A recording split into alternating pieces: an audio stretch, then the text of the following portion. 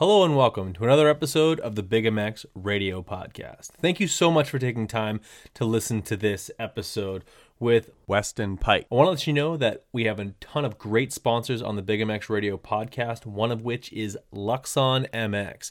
They make a bunch of really amazing hard parts, and their flagship product is a set of triple clams that is going to be tuned in to perfection of what you need to feel more comfortable on your motorcycle. It is engineered to perfection, and you can save 10% with Luxon MX with the discount code BIGMX. So you can go to their website and you can check out with any of their products, enter BIGMX and receive a 10% discount. Why that's awesome is that obviously triple clamps are a high ticket item, something around the about $1,000. So that 10% discount is essentially BIGMX Radio handing you $100 off your next purchase over at Luxon MX. Really excited to be working with those guys. Also want to let you know that we have a brand new discount code with Guts Racing. Guts Racing has been a sponsor of the Big MX podcast for now 3 years, and they just set up a $20 or 20% discount, which is Big MX 20 at checkout. Is not case sensitive, I don't think. So you guys can go ahead and enter that. Save some money on the best seat bases, seat foam, and seat covers in the sport of motocross. So many teams in the pits use those guys, and they use them because they are the best products out there as far as seats go. So go check that stuff out, gutsracing.com, and you can save 20% with Big MX 20 at checkout. We also have a discount code on Phoenix Handlebars. Phoenix Handlebars is Big MX Radio 15. It saves you 15% off every single one of your orders that way. And that is great savings because they're usually right around the $100 mark for a set of handlebars. And they also have a ton of great little options that you can get yourself, extra bar pads and stuff like that to sort of customize your look. They've got some interesting looking ones, some funky colors, as well as some pretty conservative colorways as well. But you can really sort of really have some fun with how you want your bike to look with our friends over at Phoenix Handlebars. Plus, they make great bars, and they have great customer service. Speaking of great customer service, we also have WUSA on with us. Honestly, it's a tight-knit group over there in Orange, California. They're just a stone's throw from Anaheim. And they do a great job with their stuff. You're going to have the best experience working with that company. They work with some of the best materials. In fact, you can buy the materials separately, or you can have them put together a set of wheels for you. You can even send them your stock hubs and have them build you a set of wheels that you will absolutely drool over. And guess what? If you mention Big MX Radio when working with WUSA, you're going to save some money. And same thing goes for Racetech. Racetech Gold Valves offer basically a complete revalve in a box. Better bottoming resistance as well as better traction, which is going to drop your lap times. That's exactly what you need to enjoy your motorcycle just that much more. And you can save some money by mentioning Big MX Radio when you order with Racetech. All right, that's enough of sponsor reads for now. Support the companies that support Big MX Radio. Also want to give a huge shout out to SKDA Graphics as well as Shades of Grey Helmet Painting. Josh Gray, honestly, one of the best helmet painters in the business. He is extremely talented, and you need your helmet painted, even if it's just doing some custom work on the back. He's got great pricing. Shipping is pretty reasonable right around now, so go ahead and get that done, guys. All right, now on to the podcast. Thanks so much for listening. Welcome to the Big MX Radio Podcast, brought to you by Fox Racing Canada. You guys know the drill. Head to the website, memorize a catalog, and then head on to your local dealer and get fitted and protected by Fox Racing Canada.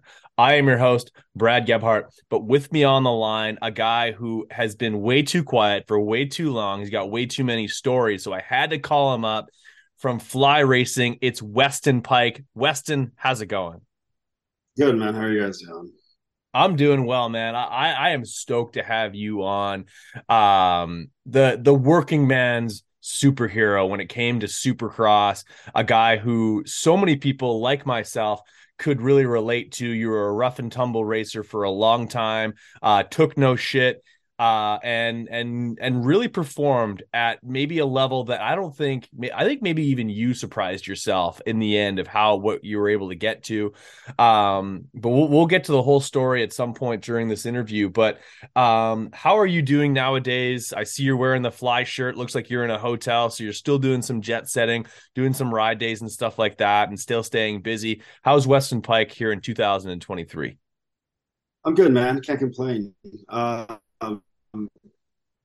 Life's been moving forward since injury. Obviously, it's been 4 years almost, but same thing, man. Just I switched roles, racing mainly, but now just trying to ride. But there's so much damn rain, you can't even ride. I've ridden twice in 2 weeks now, but so just here for the Supercross series, kind of bouncing around, doing my thing with Fly, and just staying busy, man. Being a brand ambassador and helping them as much as I can with all the different brands and riding dirt bikes, trying to.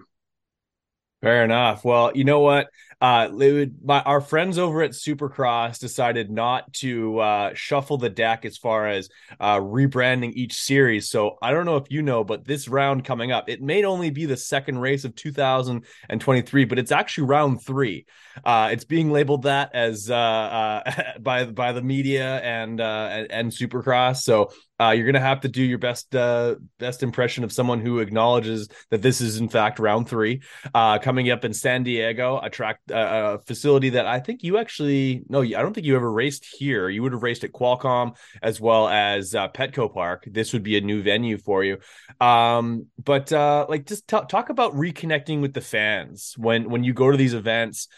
People who they've only ever been to a Supercross race. They sit in the stands. They're at like they're almost as far away, like they're a football field away from you at all times unless they get into the autograph line.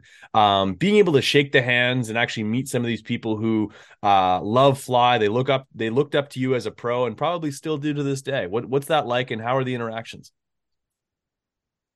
It's awesome, and that's kind of like my role of why I didn't want to kind of just completely disappear out of the sport was because of just the diehard fans that I had and in the sport. So that's why I kind of rolled into doing these events with Fly Racing, and it's just that it gives people a different perspective where they can actually have a conversation if they want to. Like I'm in the pits all day long with our Fly activation setup. So like we have a full and semi container, with our product. So I'll be bouncing around there pretty much all day is kind of what I do, and just interacting with fans, people, um, all of our reps and stuff, dealers that show up, and it's pretty much just I'm just there as an image. Like I said, I've been with Fly for 13 years now, so it's send me as much as I can and just hang out with people and give them what they want because most people don't get a chance to talk to riders because when we're racing, it's so we're here, we're there, we don't have time to really sit and chat and BS with people. Where it's like we're now doing this role, I can actually have a conversation with somebody longer than 2 seconds and then feel like a dick because I'm like, hey, I got to go. I don't have time for this. I got to race. I got to do this. I got to do that. So it's kind of cool to be able to get into that situation and be able to actually interact with people that just want to actually have a conversation, and not be like 2 seconds of conversation and then gone. So it's kind of cool to have that accessibility. Definitely, But and your career ascended along with Fly. I feel like they were in step. Like obviously Fly came onto the scene early 2000s. First guy to wear the helmet was Tim Ferry, and then I think the first guy to be head to toe minus the helmet because he wore the shark helmet was David Villemin back in 2003 or 2004. He had that all blue stuff, and he had all the all white stuff as well. That was a pretty sweet look. But when it talk about like when Fly really arrived on scene and was seen on a regular basis in the main events, I think of yourself and I think of Trey Canard, and the two of you were very like sort of like synonymous with the brand. I'm sure there's some people that you meet at these events that like they meet you and they get to sort of like tell you about how they sort of fell in love with the brand, and that's kind of cool. no, it is. It's awesome. I mean, like I said, to be able to grow with a brand like Fly, and I came on in '09 and even in 2009, Max Steffens is who I was my guy at the time, and he's the one that got me hooked up and set up with Fly from down on out. But it's just crazy, to see a brand like that, go from mediocre brand products, these issues, those issues, and then over my time from '09, we made such big strides in product and quality and fit. And not only that is you say Kennard, but I want to say Andrew Short was in it before I Yeah, was. Shorty too. Shorty was, I think he was '08, but he was like the first one to be. He was before Kennard, I believe, because I know Kennard came on Yeah, later. right. Because he was on FC. Because he was on Fox until he turned pro, like turned into the 450 class in I think 2010, 11. Because I think But Shorty yeah, was the first to get yeah, a flight gear, if I'm yes, correct. In modern is not David Villemendes. yes. Well, And the first fuel injected bike championship. era.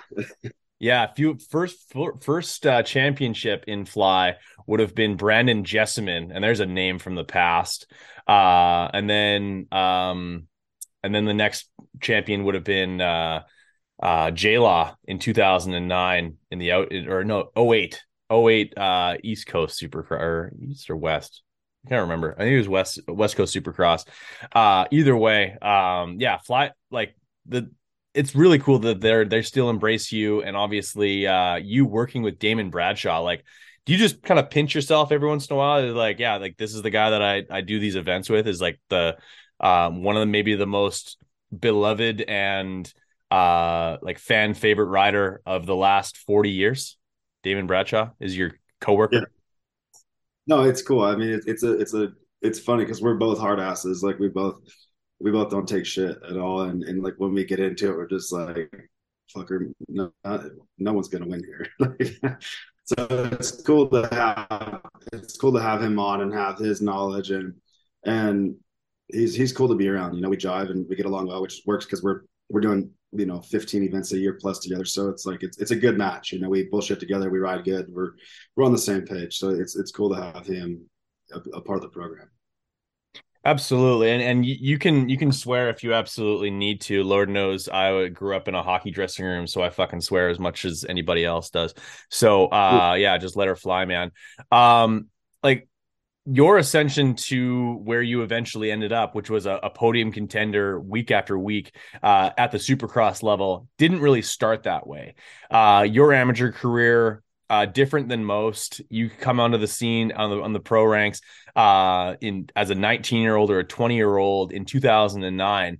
Tell me a little bit about your amateur career. Growing up in California, you would have been racing guys. I guess you're a couple of years younger than like Josh Grant and stuff like that. But that sort of would have been the sort of murderer's row of like guys you grew up with. Who are some of the guys that you battled with most in Southern California and racing some of those iconic tracks? Yeah, so my era was my I was only short. I think I only did '06, '07, '08 amateur. So I did 3 years of like actual travel amateurs, but I was Wow. with Blake Baggett, Dean Wilson, um, a couple of guys. Those are the only two that I really remember that actually kind of made it to the level of what we did racing to a professional side. So I mean, we all three of us were always battling it out. Me and Daggett got into a ton of amateur a ton of amateur battles, and it was good. I mean, amateurs was good. I never was that well of a rider, and then I got with a trainer early on, Al Gerke, which trained. Who was that you said on fly originally? The two that won, Jessamine, not Jessamine. Jessamine, yeah. He trained all. Yeah, so that's who took me from, because I was never a good rider. I was just hard work. I never had talent. So I trained with him, 2 times a day, just busting my ass. And that's kind of part of where my career as an amateur started getting better, because I had discipline. I had a good trainer under me that, was working my ass off and put me to that level that stepped me into that realm. But yeah, amateurs was good, man. I had a solid 3 years. I won some titles and Loretta's and, Ponca and Florida, all those races, so, but it was short lived though. I mean, amateur career for me wasn't good because I didn't have a ride. I had support from Yamaha my last 2 years, but I wasn't getting paid. I was still buying bikes at a discount.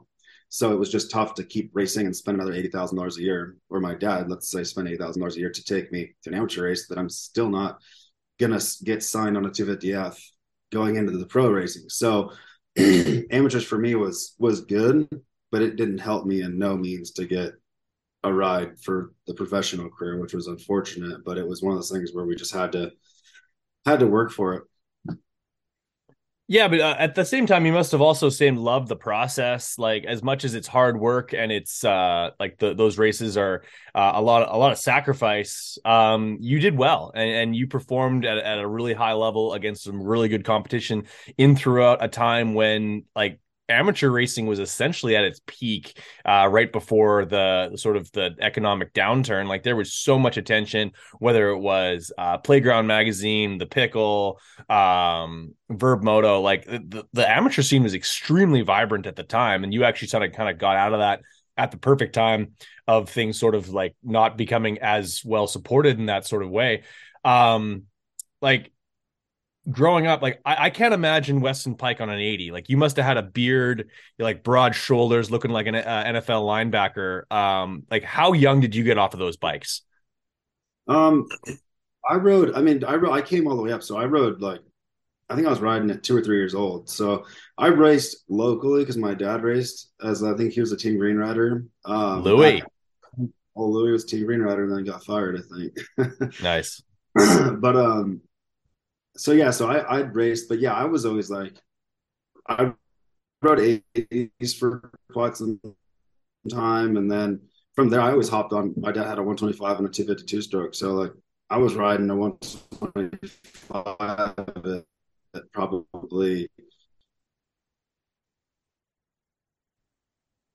for my whole life never revolved around never expected to be a racer by no means. I never if you take me back to that time, um I would I would sorry, we got housekeeping showing up.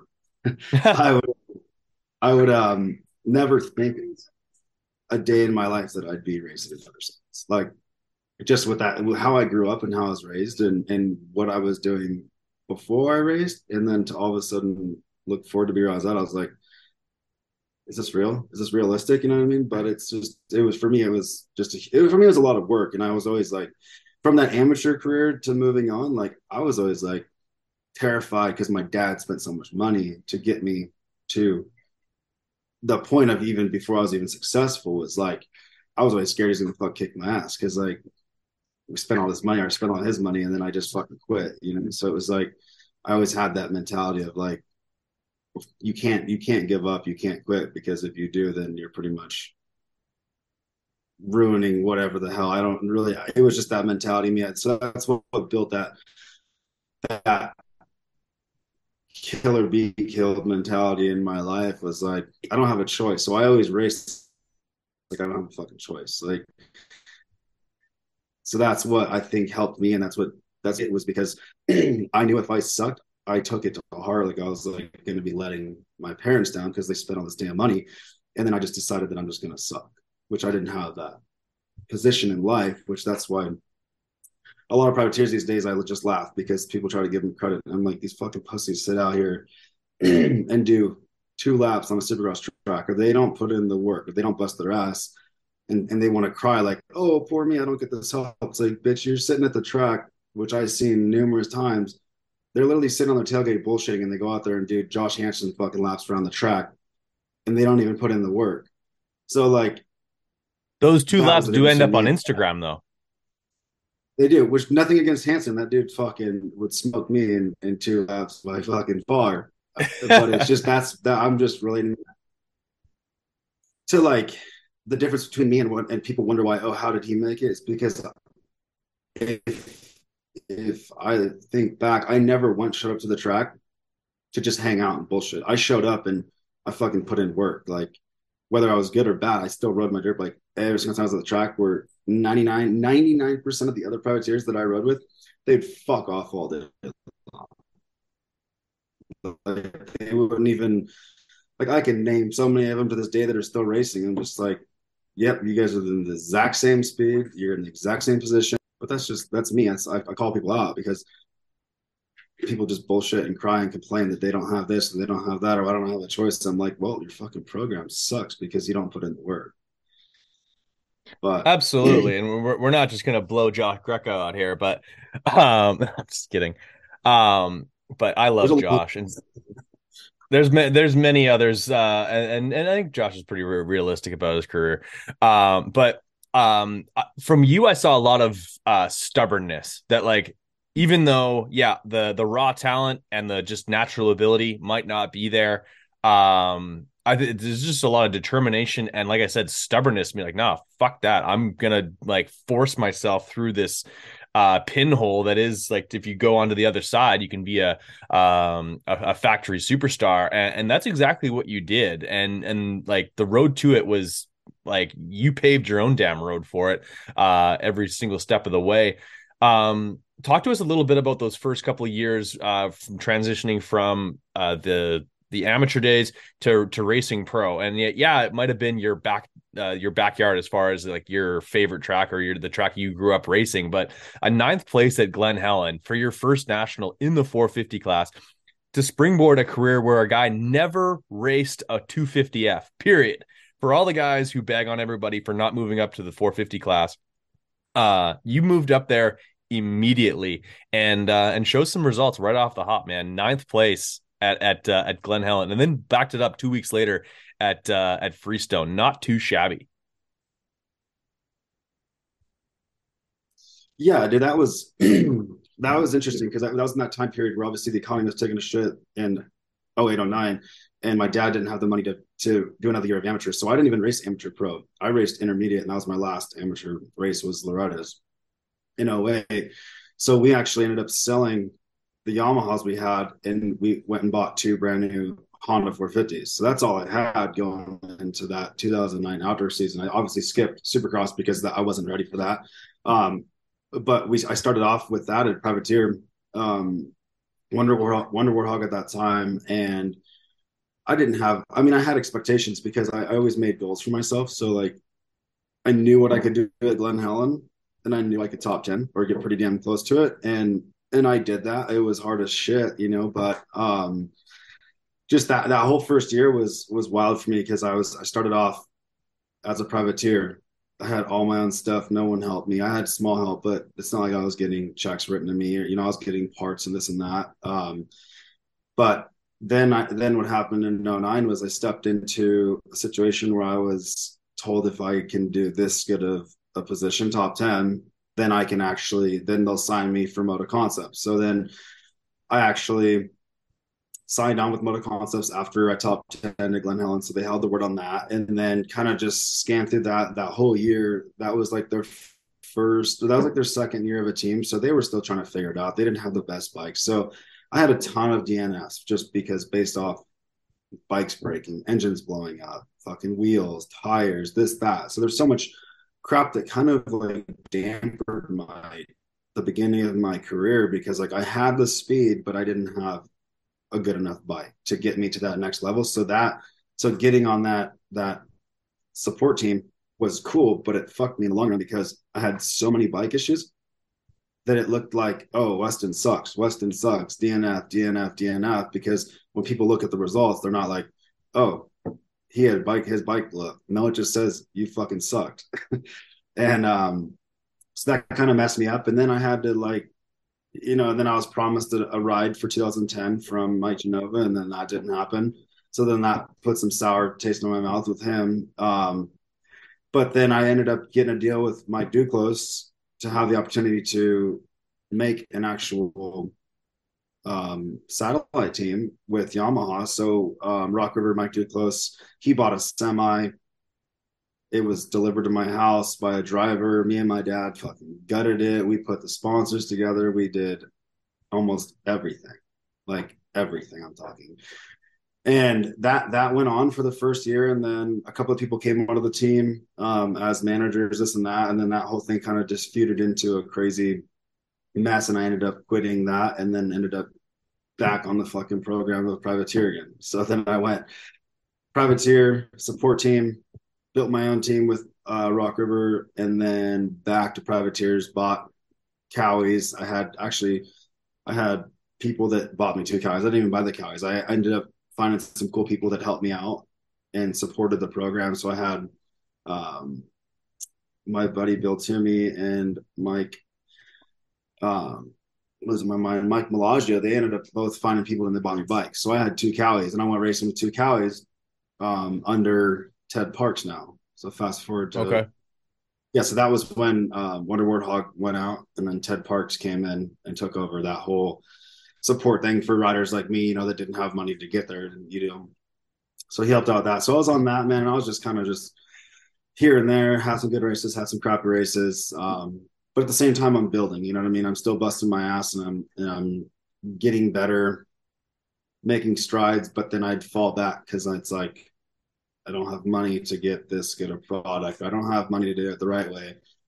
So there's just a lot of crazy shit in that first couple of years of my professional career where it's like I knew I had the speed, I didn't have the speed, but I didn't have the bikes, I didn't have the support because there's so much that went into that of like when you're when you're racing and you have to do your own fucking top ends on a Friday night before the race and you're building bikes yourself, you're framing the bikes with me and my dad framing bikes, then mechanics, there's so much shit going on, that a lot of people don't know that went into my career, and then wonder why I'm so sour sometimes of like how people treated me, knowing that I was good, but had to fucking continue to struggle for so many years. So it was, yeah, like I said, my whole first 3 or 4 years was chaos of being a privateer.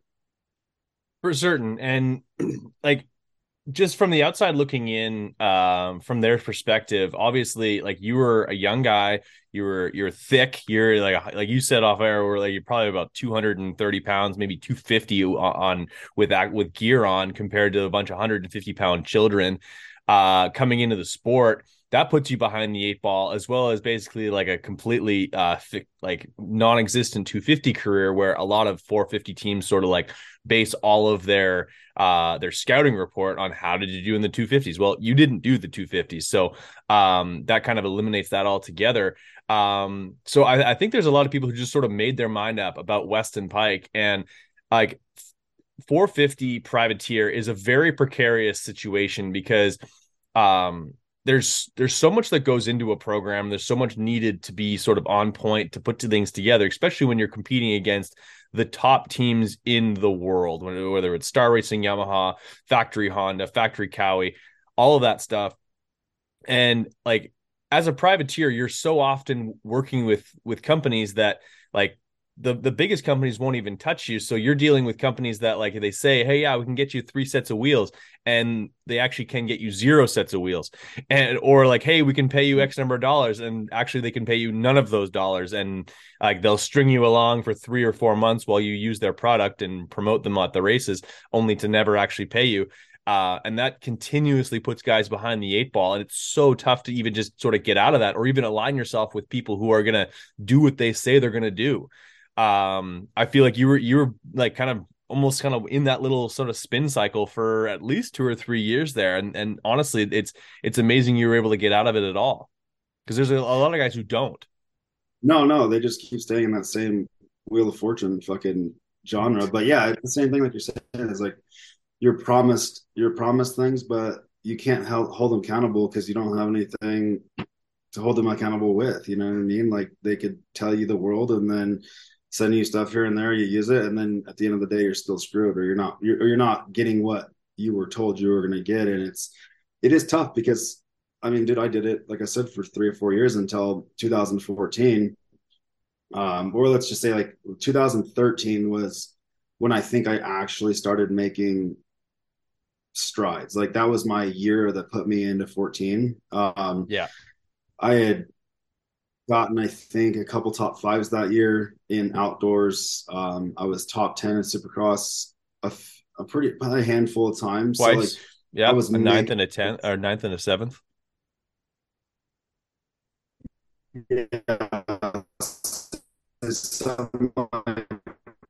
yeah, which wasn't great, but it was better than anybody else at that time with what I had to work with. I just had so much crazy shit. The Utah National, and my fucking bikes wouldn't start. So I had the only way my bikes would start, I had to jump start my bike. So as soon as the gate would get ready to get ready, I literally we'd be off the gate, bump starting my bike to get it to start. And that was like, I think I ended up finishing fourth overall or fifth overall that weekend in Utah. Yes, So fourth overall. yeah, so that kind of all those little things, kept, catching people's eyes. But then I went into 14 with no damn rides. So I ended up getting help from Motorsport Hillsboro and then Motorsport Outlet and Fly Racing. I leased Right. a show hauler from Rear Yenrick that used to race. His dad had a show hauler. So then me and my dad, we put together a team for a one person team. Me, a full time mechanic driver, and a suspension guy, Dave. And we went at it, dude. Like we're like, fuck it, this is all we have. Like I had a full setup, everything good. That was like my breakout year of Supercross. I think I was a hell of a lot way more consistent than 13, just because I had money at that point now after not having anything and just kind of grinding and not being able to focus on which was just riding. I had to do a lot of other things. So in 14, I had more of a platform of just bikes, product, money to be able to do what I needed to do. So then that's what boosted me being able to step into the RCH situation. But even at that, like I got lucky. Like I think Josh Hill and Tickle both got hurt, and it was me and Tedesco that were racing. Tedesco was a test rider; he didn't even want to race Yeah, outdoors, and then they I hired believe him. me. But if like I think of it like if those two guys didn't get hurt, then I would have never had that opportunity to like that with RCH giving me that opportunity to get that fill and run. It's like you never know. I don't know if it wasn't for that, would I have ever signed for JGR that's just in that situation. But yeah, it was cool though. I mean, they gave me an awesome opportunity to fill in for that. I made some money that year, and then I actually signed. I signed that deal in like I think Rutherford, New Jersey, on RCH, going into 14 outdoors, and then I started to talk to JGR during outdoors while I was racing for RCH, and then I signed I signed my JGR contract in Unadilla that same year in 2014 for JGR 15. So just tons of crazy shit within months. So just it's crazy how just those things happen if you put your mind to it and make shit happen. Yeah, like honestly, to touch on that 14's outdoor season before you got the JGR ride, 9.6, 9.66, a 40th in Redbud, but I assume that was either a broken bike or a crash. Uh, fifth, eighth, sixth, seventh, and 11th and ninth in the nationals. You race all of them. First time racing all the nationals. All but two of them were top 10 finishes. And that year in Supercross, you only missed two main events, which I assume one of them was Daytona because that's the iconic kick the bike off the stand. Um, like before we can't get to the rest of your career without talking about that particular moment in your career. You and Bobby Canary, last lap, Daytona. Um, did you get it or did he get it? Like, is I something about that story reminds me that like they ended up giving did they give it to you or they give it to Bobby K? No, they ended up giving it to me because Yeah, that was some weird shit. Because I don't remember how they said it because the transponder reader was always in a different spot, yeah. like on She was on supposed to be the at the bottom of the jump, but yeah, on the bottom or what. So I don't know if I was at the bottom first or vice versa, but I feel like at the end of the day, like if I was to go back, like he fucking got that. Like he got yeah, that race, not me. But I was livid because I'm like me and Canary, it was like me, Canary, and Thomas always fucking going at it in the LCQ. Like always going at it. And I think who won that? You have the stats. Was that JT that won it? No, JT wouldn't have won the LCQ at Daytona. No. no, I think I don't know how he that was actually a bad year for JT. Um, Wait, I think that's 14. the I don't last. think JT wasn't racing in 14. But that was 13 was when I kicked the bike off. Oh, I thought that okay. was JT's last year. I think his last year was 12, honestly. I think he had a horrible year in 12 and hated it. I'll double check though. Yeah, I hated Daytona it. 13th. Yeah, he's not in the main event at Yeah. all. So he his last year was 12. That's the year he got in front of Dungey at Hangtown, and Dungey got mad at him. Okay. But yeah, so uh that whole LCQ thing was kind of like it should have went to Canary because I think personally like he was ahead of me. Like it was pretty damn close. I mean, yeah, I jumped off further, so maybe the timing thing was up the top. Who knows?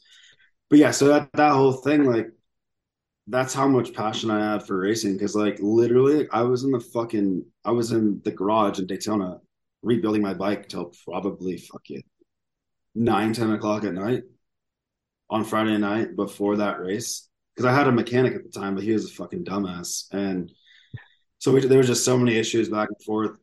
Had issues during the day, all that crap. So it's just that's why I was just so pissed because I'm like, God damn it, that's how I make my money. You know what I mean? And then if you're so close and then you miss it, you're just.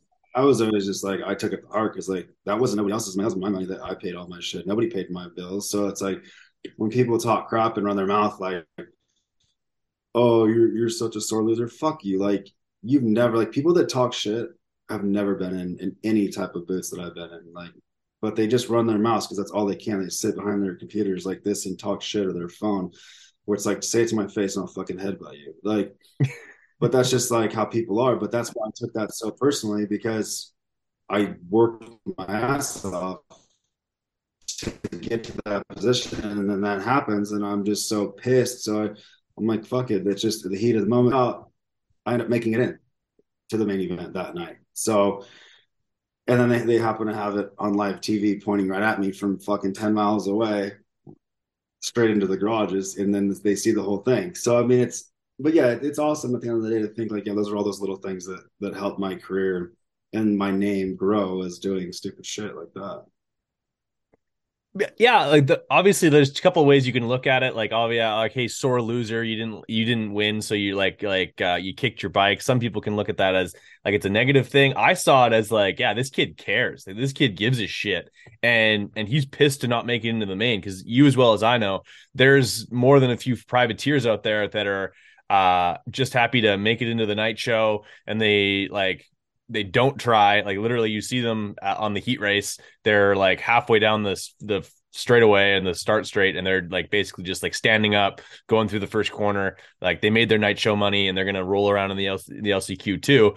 You gave a shit, and I think that the rawness and like yeah, like for every other kid like myself who could only dream to get into a main event, um yeah, damn right you're going to be pissed that you're not in there because that was like if you hadn't made it into that main event, that'd be one more main that you wouldn't be able to say go back to some sponsors in the off season and say, hey, I made into this main event, many main events, plus the money that you would have made going into the main event. Obviously, you make more making the main than not making it, but yeah, I don't think anyone can fault you for getting upset about that. And yeah, I think you probably earned yourself more fans than you lost on that particular day. And yeah, if no one else was impressed, I think a guy like maybe like Coy Gibbs, who ended up signing you to a contract in the 2015 season to race Yamaha, obviously it was probably Jeremy Albrecht, who ended up like I guess making that bridging that relationship. But yeah, like tell me a little bit about going to JGR, meeting Jeremy, meeting Coy, and kind of getting pulled into the fray because I think you were their kind of guy. Yeah, definitely. That whole thing came about like obviously they'd seen what I was doing, and I know like my dad was in their ear, and then um, Buddy Antunez, which was who was my trainer in he was professional. I think he started like when he was training Eli Tomac, and I would hop in back all the way back to like 2011, 2010. So I think Buddy was in Jeremy Albrecht's ear, like, hey, you need to hire Weston, you need to hire Weston, because they were friends. They grew up together racing and mechanic and whatever. But Right. So the whole thing generated from antennas in their ears. My dad's talking to them, then they're watching. But yeah, dude, that whole thing was awesome. I mean, that was like once I knew once I signed with JGR, I knew that that was going to be the highlight of my career because at that point I knew they could do whatever they wanted with bikes. They could build me whatever I wanted. And they had factory bikes and it was better than anything I ever had. So I knew that at that point in my career, now I don't have to worry about building my bike, figuring out how I'm gonna get to the races, figure out this, figure out that. I gotta figure out what kind of money it's gonna cost me to do this. Like I knew that I had all pressure off me, other than the only pressure I had was just to train and ride my motorcycle. So that allowed me to yet moving off of 14 season off season, I literally my whole off season was dedicated to training my ass off at cutting weight. I went from like 225, 230 to 190 pounds, 195 pounds. So my whole off season was literally I was on the bicycle for 15, 20 hours a week cutting weight. So that's what I knew I had to do to be able to keep a factory ride because I had time now. So now I had that time to dedicate and bust my ass. So that made a huge difference in my career as well, was having a ride, now having all this time to actually critique and perfect my riding and my body and this and that. And so that's what was awesome, obviously getting a factory ride now is having the options to kind of dedicate and focus on what you need to be done to succeed in that situation. So that was awesome with JGR and all those people are badass. Like Koya was kind of just like me, like rough around the edges, like just had money, had a team, and just wanted to have good results. And he gave me that opportunity. And when people give me opportunities, dude, I fucking run with it, dude. I'm not gonna dick off. And I think they wanted change too because they had a lot of riders that had talent, but they didn't have the drive, and they were tired of like the same old bullshit. I'm not gonna say names, but they're fucking quitters. You know what I mean? Like they don't have what it took to like give that end game result. They started off good and then they'd have excuses. They would try and they get hurt and this and that. And I think they gave me an opportunity because they wanted something different. Certainly. I think you certainly fit the mold of what they were looking for. And like you just hit the nail on the head, man. I think the biggest advantage going from a factory program or a privateer program to a factory program is the time. Like when you guys can just focus on fitness and going fast on two wheels, that is the hugest linchpin to just being able to unlock all of the potential needed to go as fast as those guys go. When you have to worry about working on the bike, cleaning the bike, talking to sponsors, saying, "Hey, are you going to send me that money?" And they're like, "Oh, what money?" Like all that stuff throughout being a privateer. That like that stuff, it's all just distractions and time taken away from just going out there and working hard. And then honestly, I couldn't think of a better guy to be working with as a trainer and riding coach than Buddy Antunez. I think he was honestly maybe a like maybe one of the biggest sort of he was a cheerleader for you. He like beat that drum to say that this guy is someone who has potential. And honestly, from a like I've been to a Buddy Antunez riding school. He took some seconds off of my lap times, which there's a lot of seconds to take off those lap times. But he's a great guy to work with.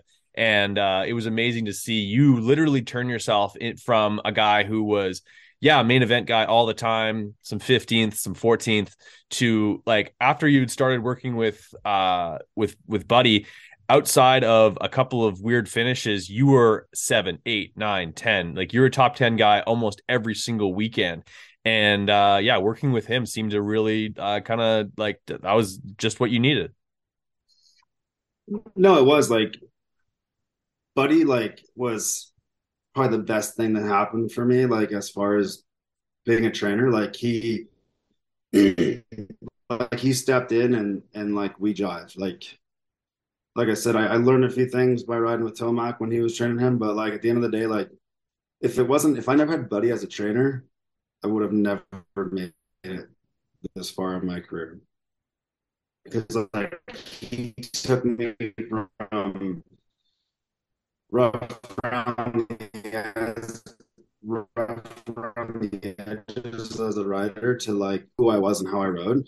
And that's what built a couple of the trainers at that time, but none of them had the patience and knowledge that he had. So like I said, I mean, as soon as I started seeing results with Buddy, it was like, fuck it. This is what I needed. And we just kept busting our asses. And I mean, and it showed because I mean, we'd be, he was like obsolete for me for a long time. Like it was just me and him. Like I paid him well.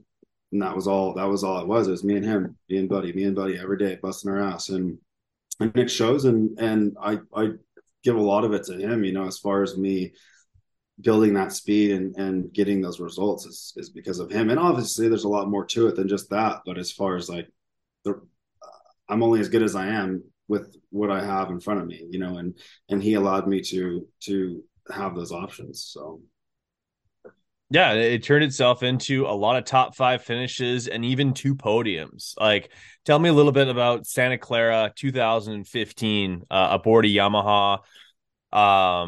That like you're standing on the podium alongside who? Let's see who you were on the podium with. Eli Tomac and Ryan Dungey. Oh, just Ryan Dungey and Eli Tomac. No big deal.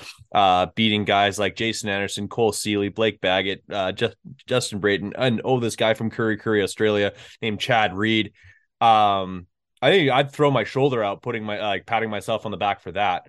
Tell me a little bit about that race and just how much that meant to you to take home that third place.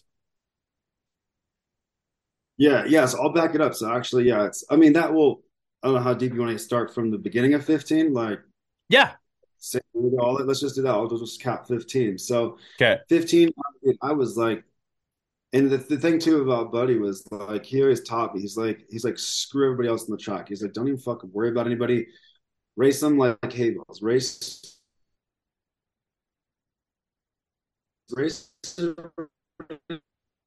on the track like, in my head of like F these people, don't worry about these people. Like, who cares if it's James Stewart or Ricky Carmichael or Villapoto when they get around factory riders? Like, if you're on that level, like, you're not as fast as them. And if they're behind you, they'll just move over and let them go. Like, so I never had that mentality. I was like, if you're behind me, like, I'm going to fucking race you just like I'm going to race anybody else. Like, get by me. And then I built that realm of like, it was funny. So, like, these riders would try to pass me if they were scared to pass me because they knew I wasn't going to give it up. And they know if they came underneath the inside of me and try to take me out, I was just going to lean right into them fucking, and they're going down because I'm not moving. So like that whole part of me and Buddy obviously was rad. And then stepping into that 15 season, just, I was on pure, like, just, I busted my ass in that off season. Like I was fast. Me and Barsha were training together. Um, Back in North Carolina at our track in North Carolina, then here and there. So like I was pacing myself off Barsha. Like Barsha was the number one guy.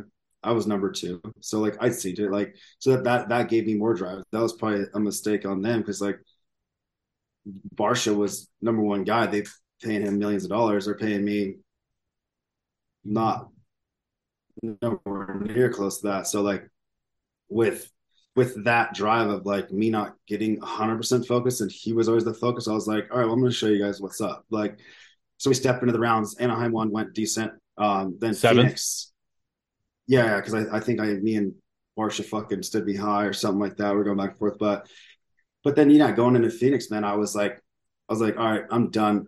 I was getting good starts and like I was just driving that night and shit was going good and I got off to a really good start.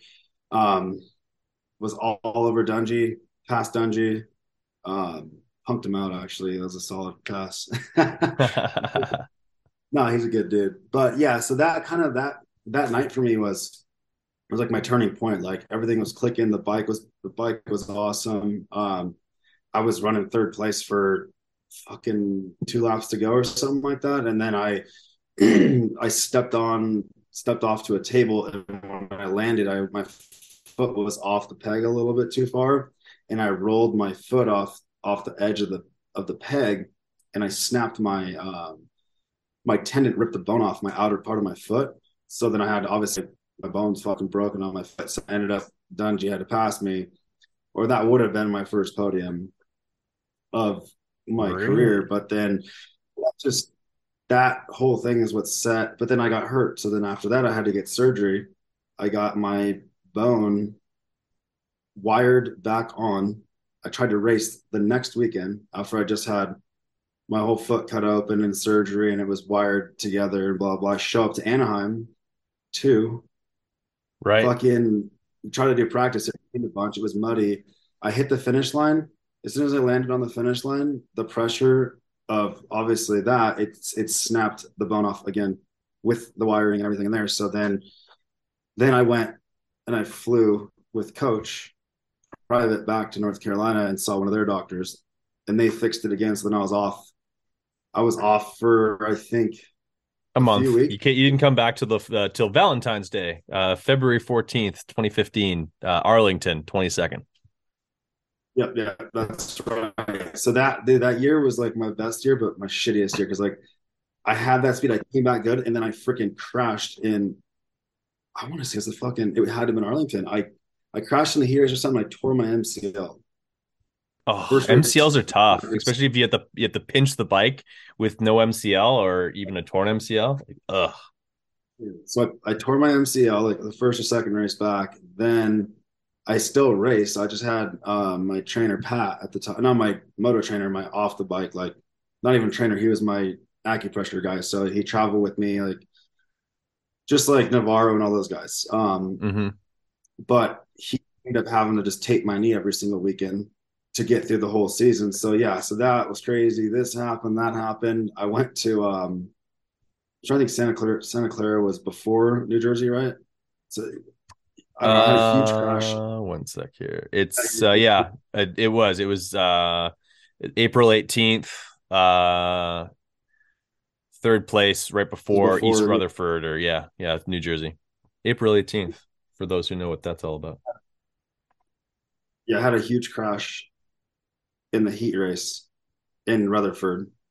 Then like I had the I had a huge crash. The rear fender broke off and fucking shoved into my ass cheek and put a huge hole in my ass cheek in Rutherford like crazy. And then I had my back was wrecked, and then I did that. I got through that night, and then yeah, just did rehab all week and shit, stepped it up, and then went to Santa Clara, whatever the hell, and that was my first podium. Was that weekend. Same thing. Got off to a good start and just kind of rode hard and busted my ass and made that happen. So that was a huge thing for me because like I never would have thought I would have gotten a podium. You know what I mean? Like with the field and how many people were racing that year, like I still look back and I'm like, oh fuck, I guess I really did that. You know, it's one of those things where you from where I started to then, it's like it's just hard to come across to think of that. Well, yeah, and like for a guy like yourself, like just looking at the results from Vegas that year, you also got a podium ahead of guys like guys that you would have grown up either like you're a couple of years older or younger than, like well, I think you're about the same age as Cole Seely, Seely, Grant, Baggett, Barsha, like those are the guys who ended up behind you in that particular event, and like it's got to feel good after a lot of years of basically playing second, third, or fourth fiddle to those guys, and just putting in those good results. And honestly, yeah, if I'm looking at 2015 was about as up and down of a year as you could possibly have. You go 7 4 22, you're hurt for that month. 22 5 10 8 4 22 5 22 3 10 3. Like Mhm.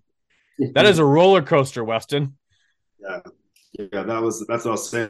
It was my best but worst year of results and everything else. But it's at least I showed speed. You know what I mean? That was like it was like that category of like figuring out that you can go this fast, but can you maintain it? You know what I mean? Because I was never that fast, and I built so much speed from 14 to 15 that it like took time to figure out how do I maintain this? Like how do I stay in this position for this long and stay consistent on the bike and not crash or make a mistake? And that was kind of yeah, it was a learning curve year for me. And then 2016 sucked. I kind of was on off, had a had a bad off season and just kind of just caught up from there. And like I said, 16 was shit to me. It was that whole feud with Freeze, and I made it work. I drug through that year.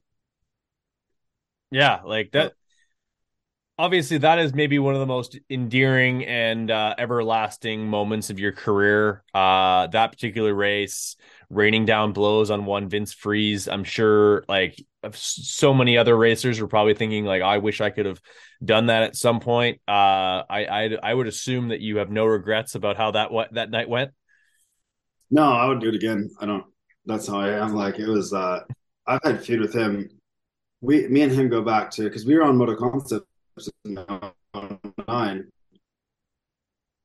but he was 250 class.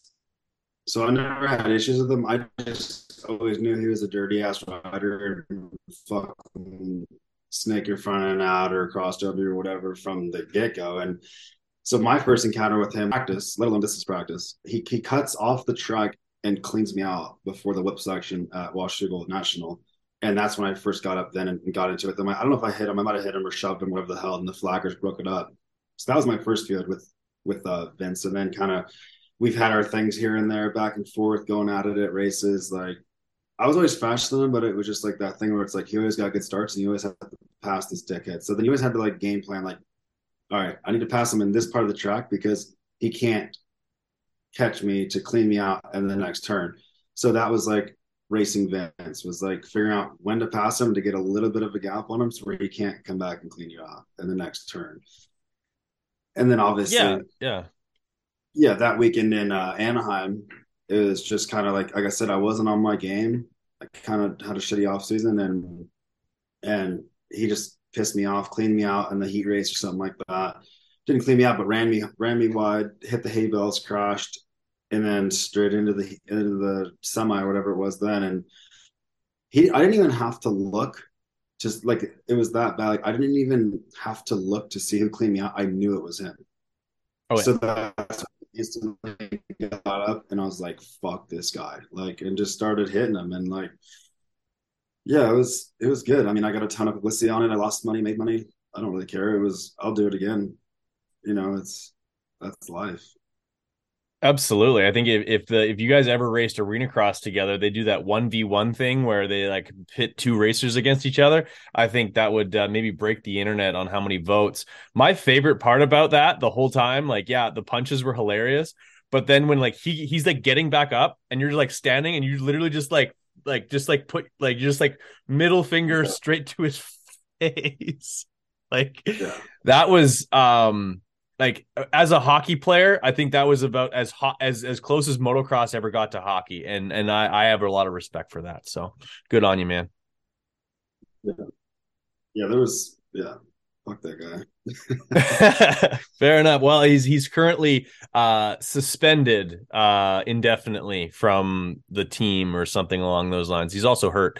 But yeah, I don't know what the future holds for that young man. But um 2017, 2018 were a lot better years for you. Like you sort of picked up the pieces after a lackluster 16 and you were back to being like inside the top 10 more often than not, lots of top fives.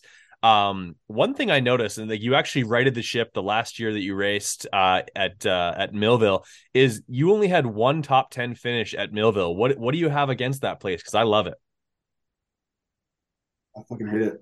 I hate Melbourne. I have never done good there. I've had a couple good rides there, but that place just always seemed to fucking kick my ass. I don't know what it was about that. I've been landed on by Brock there. Cross he landed on me. Crashed. I think every single time I raced there, so that was like one that I just despise going to. And yeah, I don't know, but yeah, the whole well, yeah, 2017, I got in Phoenix Supercross, and I snapped my wrist and dislocated it. So I missed Okay. that whole season of Supercross 17, and then I came back in outdoors and raced the Flauder series because that was my contract year. I didn't have a contract for 18, and a lot of other people didn't either. So I was like, fuck, so I rushed my injury, and I'm talking, I dislocated my wrist, tore my perilunate, broke some other stuff, So I had 4 pins and some fucked up shit in my wrist, and I rehabbed the hell out of it.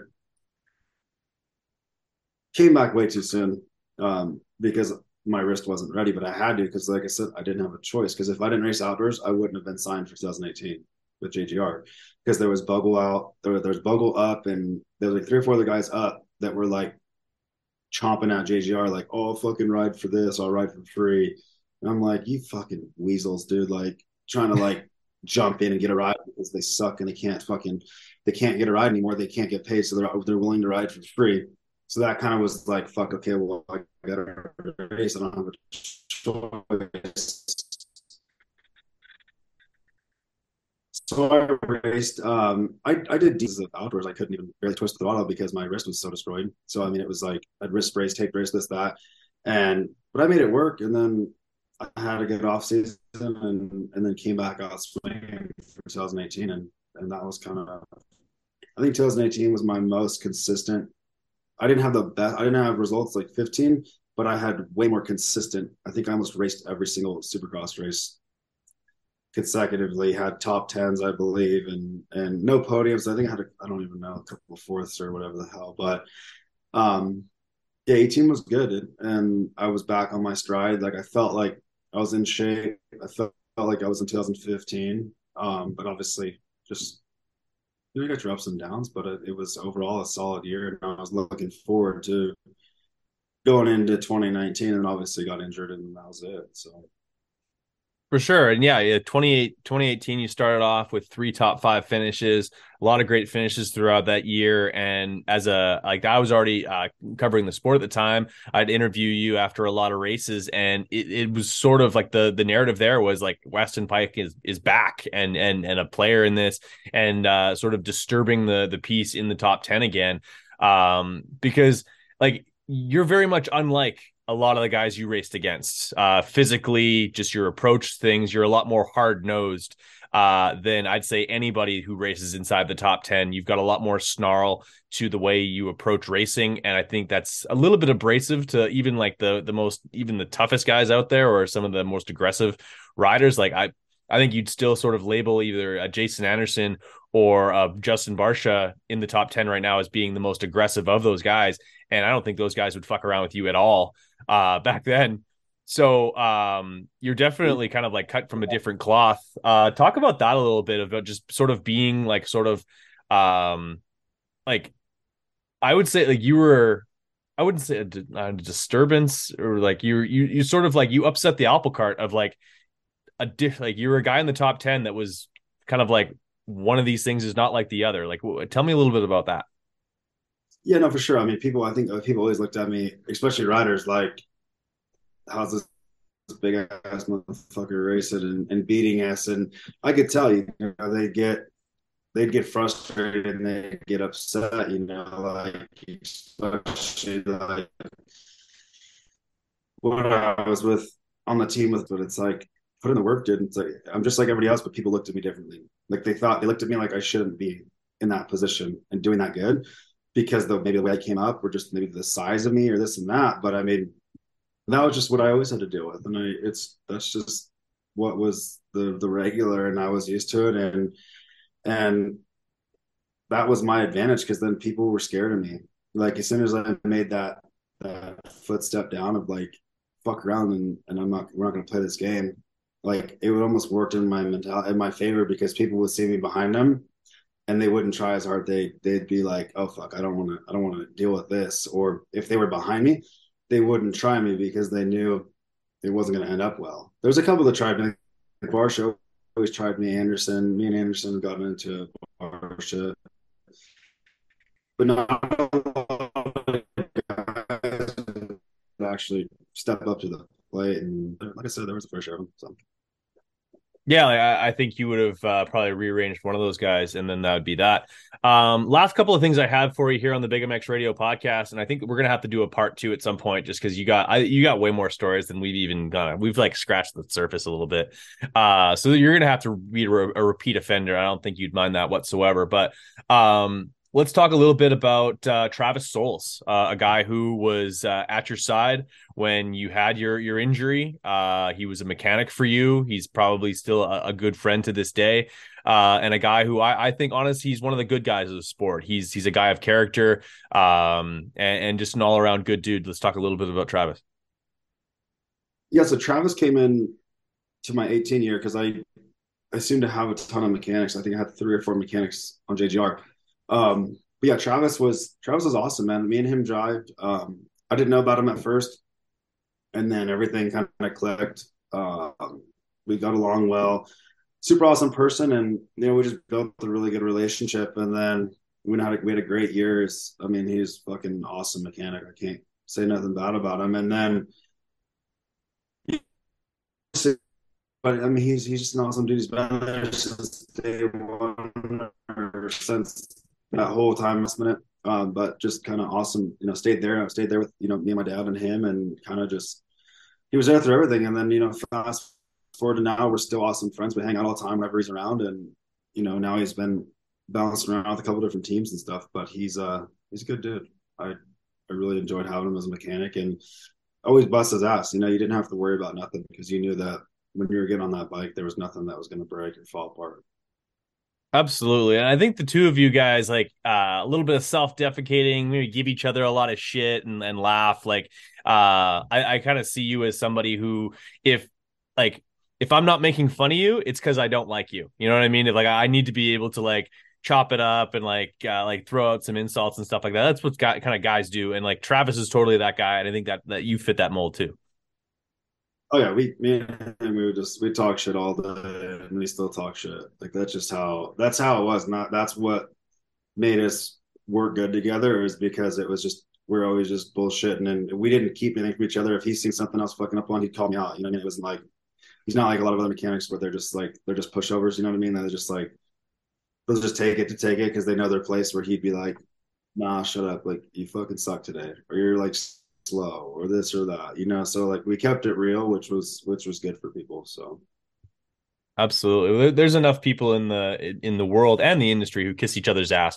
So yeah, you don't need any of that in your program. And last thing I have for you, man, is when you look back on your career, how would you want to be remembered by fans, and how do you remember yourself? How do you remember the professional athlete that was Weston Peick? Like, you're still that guy. But unfortunately had an injury that ended what was a pretty fantastic career. But what would you hope that people sort of like look back and remember? I don't know, man. Just kind of as that like hardcore rider that came up for nothing, and just proved that hard work pays off, and just gives that mentality to people that you don't need things handed to you, that you could just you could prove that busting your ass gets you in better places and further than most people think that I would, and that I take no shit, dude. I don't know. I mean, that's a hard question to answer. Like, I don't. I mean, people remember me for who I was, like because I took. Yeah, I don't know. I just roll with it, dude. I'm like, fuck it. You love me or you hate me. Fair enough. Well, I think maybe that's the key to success in a lot of things. Because honestly, like on top of being an unreal racer, you've always also had the ability to always pull hot chicks, Weston. What the hell is up with that? Like, I see her walking back and forth every once in a while. You have an absolute smoke show of a girlfriend, and yeah, there she is. Like, just what's the secret, man? Like, is it just like you just have like the biggest wrench in moto, or like what's the deal? No, I'm white, bro.